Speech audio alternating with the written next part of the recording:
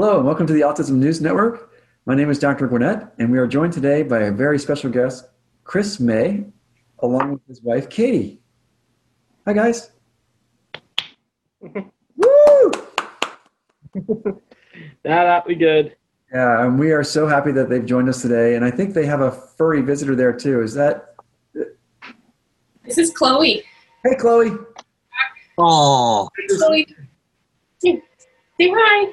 oh, she's adorable. Yeah, so we're going to talk with Chris and Katie today. Chris is going to talk to us about his experience with autism and his life journey. And we are going to be joined by, of course, our Autism News Network participants. So a common misconception is that people with autism cannot own their own business. How do you feel about that, and how did you come to have your own business? My autism diagnosis came later in life, actually after I had a business of my own. And when I look back on it, I've kind of always had some kind of business or other. I can remember being about 5 and doing like a neighborhood car wash, or being in high school and I did typing for a while. Like people that weren't good at typing, I would take their handwritten notes and type them out for them and things like that. So I've kind of always done something like that.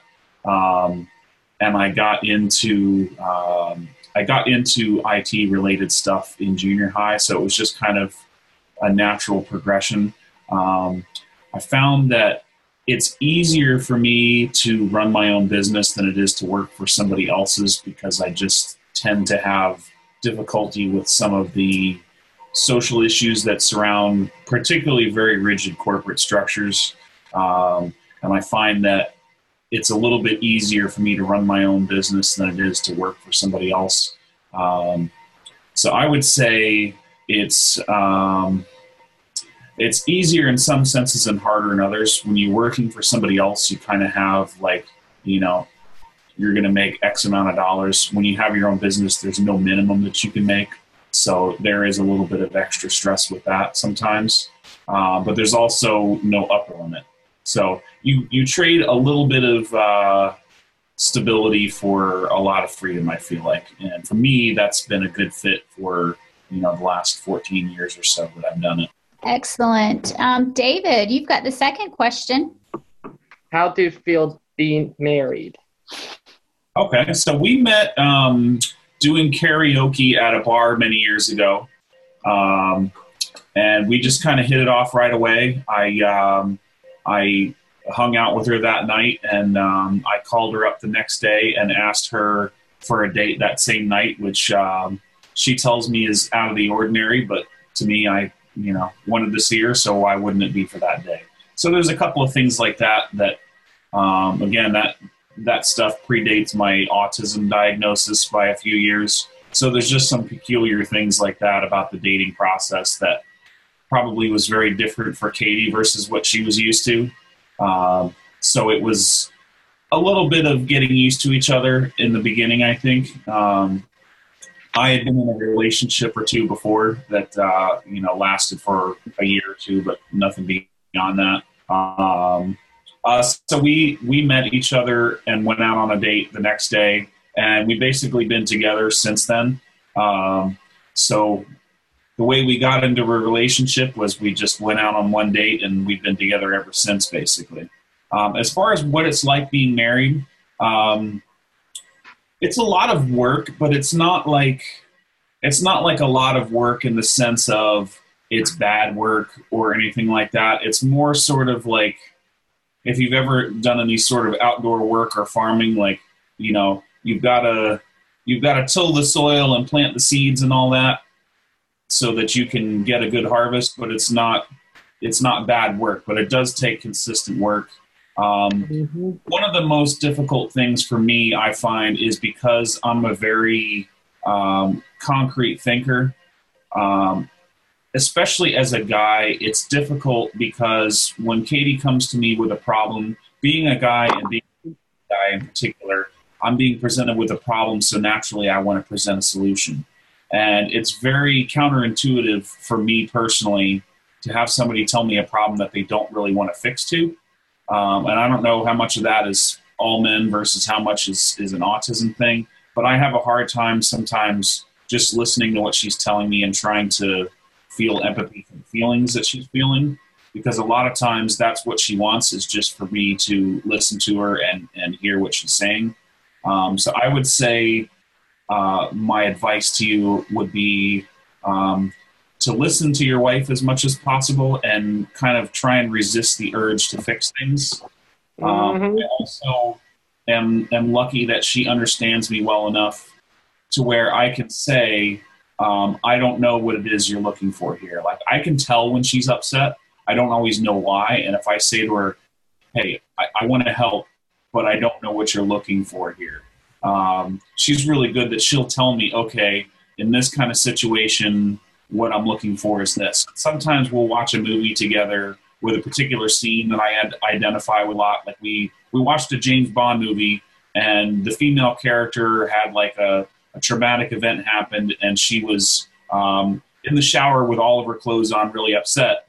And rather than trying to comfort her or fix her, the James Bond character got in the shower with her with all of his clothes on. So it's been kind of a metaphor for the two of us to use in that, she'll see a situation and say, what that person wanted there was for somebody to get it in the shower with them. When I looked at it, I was like, well, we need to get this person out of the shower and get them in some dry clothes. So it's kind of a good metaphor for, there are some things that I see that don't make sense to me that I can say to her, I don't know what this means. Can you explain it to me? And so I think that's one of the big differences in our relationship versus other ones I've had is people expect a certain reaction out of you in certain situations that you're kind of blind to a little bit with autism. And so I would say communication with your partner is really important, because I can also say, hey, what's that? And a key too. Yeah. So, just being able to say to them, hey, I don't understand what you're expecting here. And rather than her getting mad at me, her just being able to say, okay, I get that you don't understand what I'm looking for here. Here's what I'm looking for. So it takes some effort on both people's part to understand that, hey, it's not that I'm refusing to give you the response that you're looking for. It's just that I have a blind spot there and I don't know exactly what it is that you need. That's awesome, David. Thank you. Yeah, that was good, David. And thank you so much for being vulnerable, Chris. That was really good. Our next question comes from Patrick. The floor is yours, Patrick. You said you like nuclear power and space travel. Can you tell us about that? Yeah, absolutely. So in elementary school, this was for me before the days of the internet and all that good stuff. I was very interested in anything to do with nuclear power. I read all the books at the elementary school library about it that I could, and it was just something that I was very interested in. I grew up in Texas, not too far from Johnson Space Center, so I was very into space travel. Like when I was a kid was when the space shuttle was new and everything was, space age, this and that. So it just was something that I got very narrow focus in and just kind of learned everything that I could about it. Excellent. I enjoy both of those things. I don't, kind of get as into it as I used to. But, if I see an article about either of those things, I'll generally read it. That's really cool. I haven't seen any recently on space travel. There was a SpaceX launch on Sunday from Florida. And I watched it with Katie's parents, and we went outside, and I was actually able to see the spacecraft outside. It was just like a glowing red dot moving across the sky, but it was really cool because I'd been interested in many years. I'd never seen a launch or anything, so it wasn't close enough to see anything like that dot, but it was still pretty neat to think that that dot was headed into space. Wow, that's pretty impressive. It really is. Yeah. All right, DQ, it's your turn. The floor is yours. You didn't find out that you had ASD until later in life. What was the clues? All right, so I was diagnosed with ADHD when I was in elementary school. And I don't know if it's because it was just back then that's how they did things or what, but they didn't look for any other things besides that. They just assumed that all of my problems were related to that. And I came across a book called The Journal of Best Practices that was about a man that was married and diagnosed later on in life with autism. And I just kind of was reading about it. And as I was reading the book, I was like, oh, that's interesting. I do things just like that. And more stuff started to be like, wow, this book could have been written by me. I didn't know that this was a thing. And I was in treatment at the time for anxiety. And I said to my therapist, I said, hey, is it possible that in addition to these other things that I have autism? And, he gave me a series of tests and questions like that about it. So for me, I wouldn't say there was so much in the way of clues for that specifically. It was more like, just a couple of things clicked that made me look into it more. And then it was like, oh, wow, this is me. Like, there was a lot of things that I just thought were particular to my personality that ended up being more common. I'm trying to think of exactly where, but, pretty much anybody that knows me knows that I'm, different in some way. They just don't necessarily think that it's that. So the way that I like to put it is, in a social setting, I can kind of wear the mask of someone without that for, an hour or two. But beyond that, it gets kind of uncomfortable and difficult to do. And apparently that's a fairly common thing too, is that, fitting in a social setting for a long period of time can be exhausting. Like when I go to something like a party, like I just want to go home and take a nap. Like it's just mentally and physically exhausting for me. So that was one. A lot of the stuff to do with preferring activities solo versus with groups. Like pretty much everything I enjoy doing is solo activities for the most part. So that was one clue. And then it was just kind of, like I said, reading that book, I can't think of a lot of the specifics, but just some things that, especially when I talk with Katie, she's like, oh yeah, I could see that. Rigidity is definitely a thing for me. Like I like to do the same things the same way. I like the same foods all the time. For sharing that, Chris. It looks like Godfather's up. Are you ready, Scott? Yep. Hang on a second. What was your reaction like when you were diagnosed? I was relieved, honestly. I know of other people personally that have been diagnosed that, reject it or resist it or whatever. For me, it was so nice to be like, oh, that's what this is. Because there were so many times in life, either at work or in dating relationships or in friendship relationships, where I was just like, wow, this makes so much more sense. Because before that, it was just, oh, I'm not popular because I'm not a good person, or I have trouble fitting in this environment because there's something, wrong with my personality, or I'm just not cool or whatever. But then when I see like, oh, you have trouble in these social situations because you have trouble reading people's reaction to X, So for me, I was definitely relieved to have a thing, to be able to say, oh, I'm like this because of this. And it's, how do I want to put it? I don't want to say it's an excuse, but it makes it easier when I tell somebody that, that I'm becoming friends with, hey, if I'm a little bit weird or if I act a little bit different in this scenario, it's because of this. So if you see me doing something that seems out of the ordinary, that's why. Cut me some slack. Or let me know if I'm saying something that's out of line, etc. Like one of my issues is the way that I interact on social media definitely puts people off and gets me like kicked out of groups and things like that. So if I find a group I really like for instance, I'm in a group for local people who are into riding jet skis, and they're a really cool group of people. I'm like, all right, I don't want to get kicked out of this group. It gave me the foresight to be able to do something like, I messaged one of the admins of the group, and I was like, hey, just so you know, I'm on the autism spectrum. Sometimes I say things joking around that come off really wrong, and just do me a favor. And if you see me do something like that, just, take the comment down and let me know rather than booting me out of the group. So stuff like that just Before it would just be like, oh, okay, I got booted out of the group. Now I can say, okay, cut me a little slack because I have this issue. A great strategy. That is a great strategy. How'd you learn that strategy? I don't know if they covered it directly in Rex, but just more so being aware about how my behavior affects others. Like, Katie's been around it enough to where she's pretty immune to most of the things I say or do that are out of the ordinary. But, it's just kind of taught me to think from other people's viewpoint. Okay, there's some people that just definitely don't get my sense of humor, or that I'm joking and they think I'm saying something and being serious.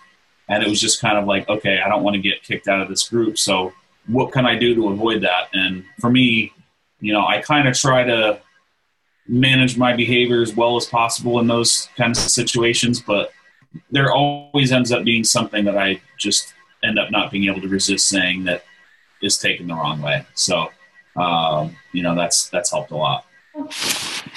Are you a picky eater? Because I am. And for me, certain textures, certain smells, like, here, I'll give you an example.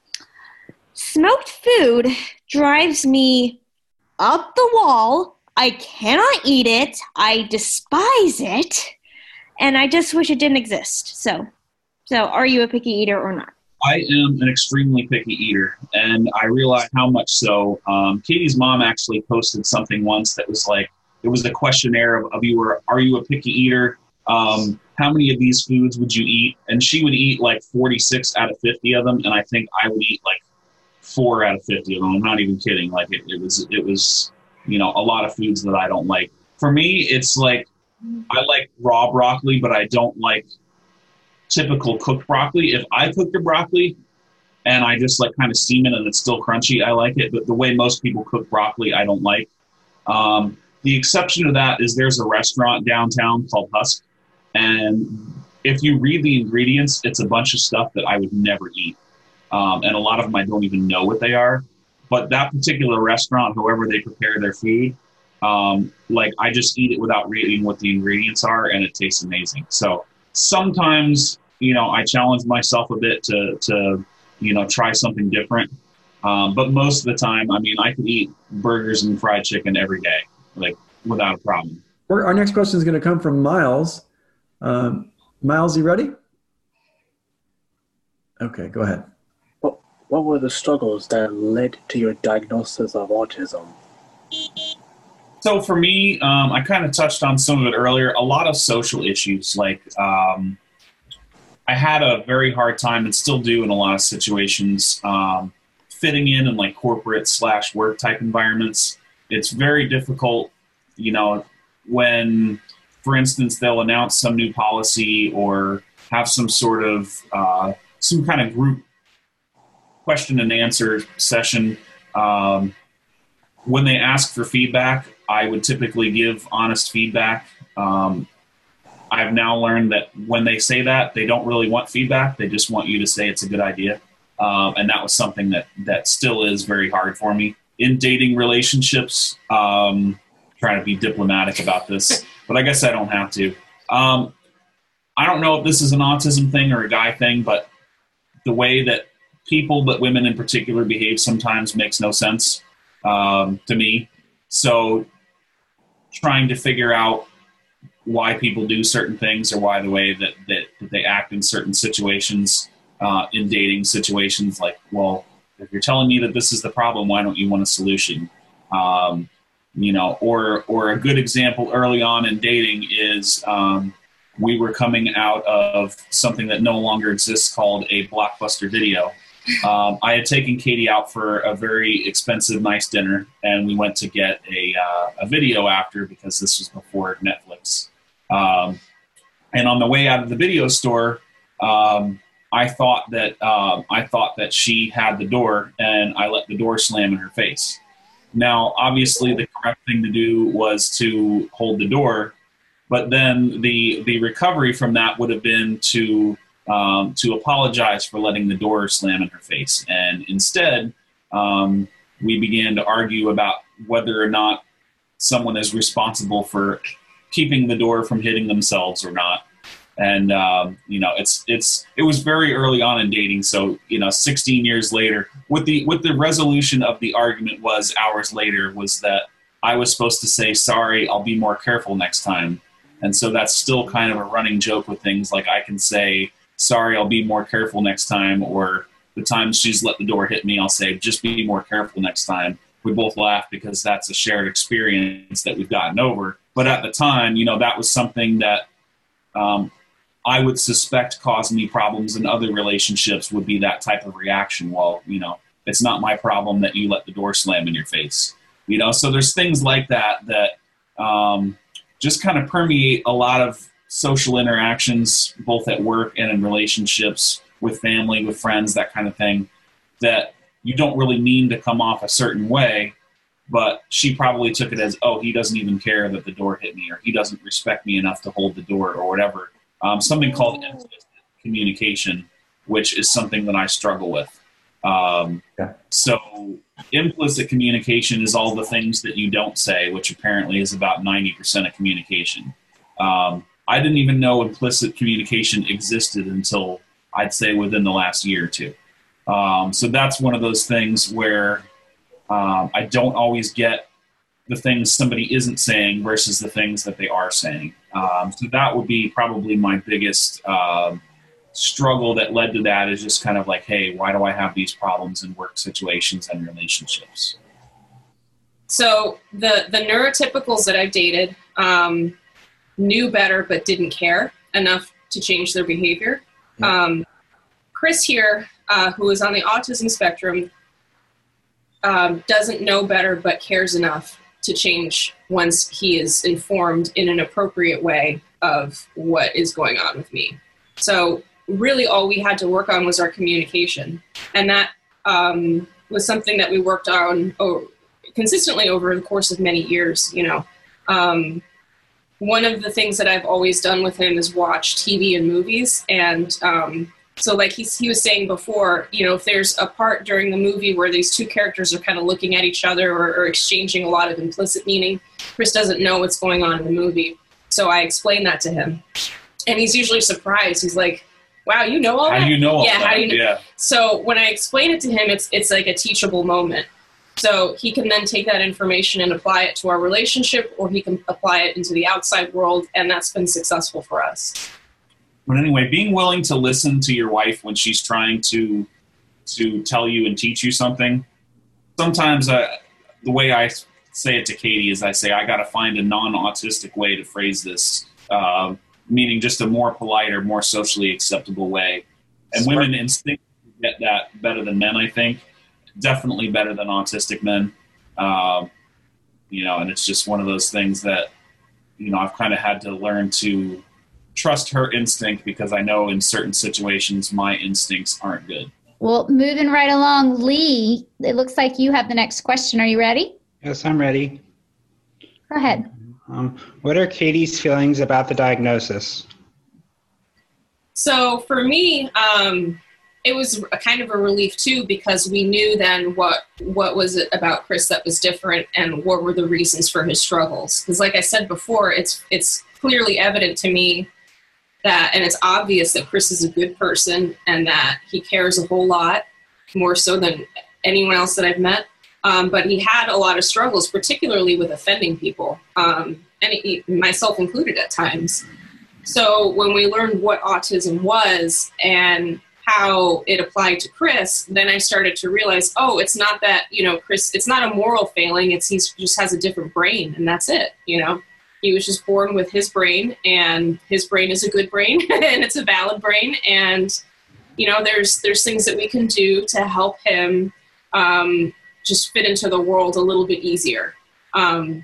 So it was, I was happy to learn what it was. I was very interested in it too. It's just something that I think is interesting in general. So it was a positive experience for both of us. Okay. Her answer initially was, well, I knew you had something. Now we know what it's called.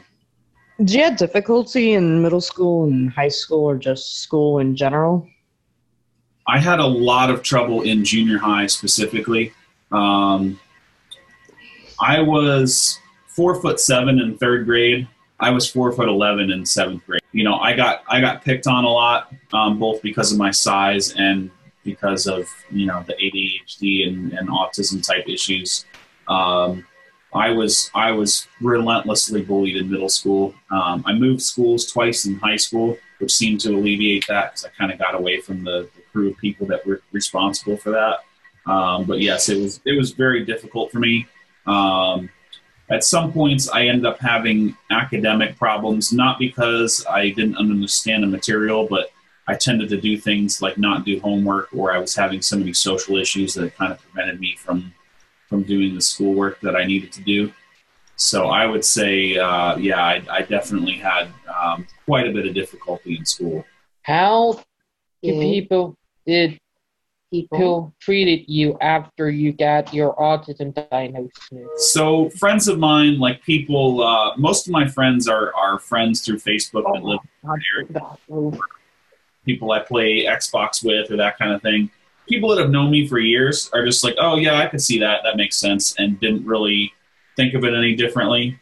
My dad to this day doesn't accept that I have autism spectrum disorder. He thinks I just did some quiz on the internet and made it up. And I'm like, no, I got diagnosed by an actual doctor. And he's like, well, what kind of doctor? And I'm like, well, he was a double doctorate, and he was a medical doctor as well as a psychiatrist. Like, you know, trust me, he has the credentials to diagnose me.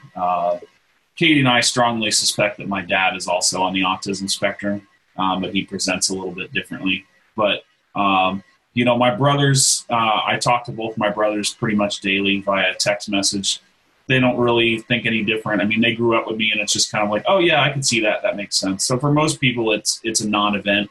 I think my dad, if I had to guess, probably sees it as some sort of defect of his own, that, you know, that he would have a kid with autism. So he kind of rejects it because, you know, he would in some way see that as either a slight against him, or he sees it as, you know, me trying to make an excuse for things or something like that. But he's very, very rigid in his thinking, and, you know, nobody can tell him anything kind of thing. So. Well, we've been joined today by Chris and Katie Mai, and we wanted to thank you both for joining us and sharing the details of your relationship.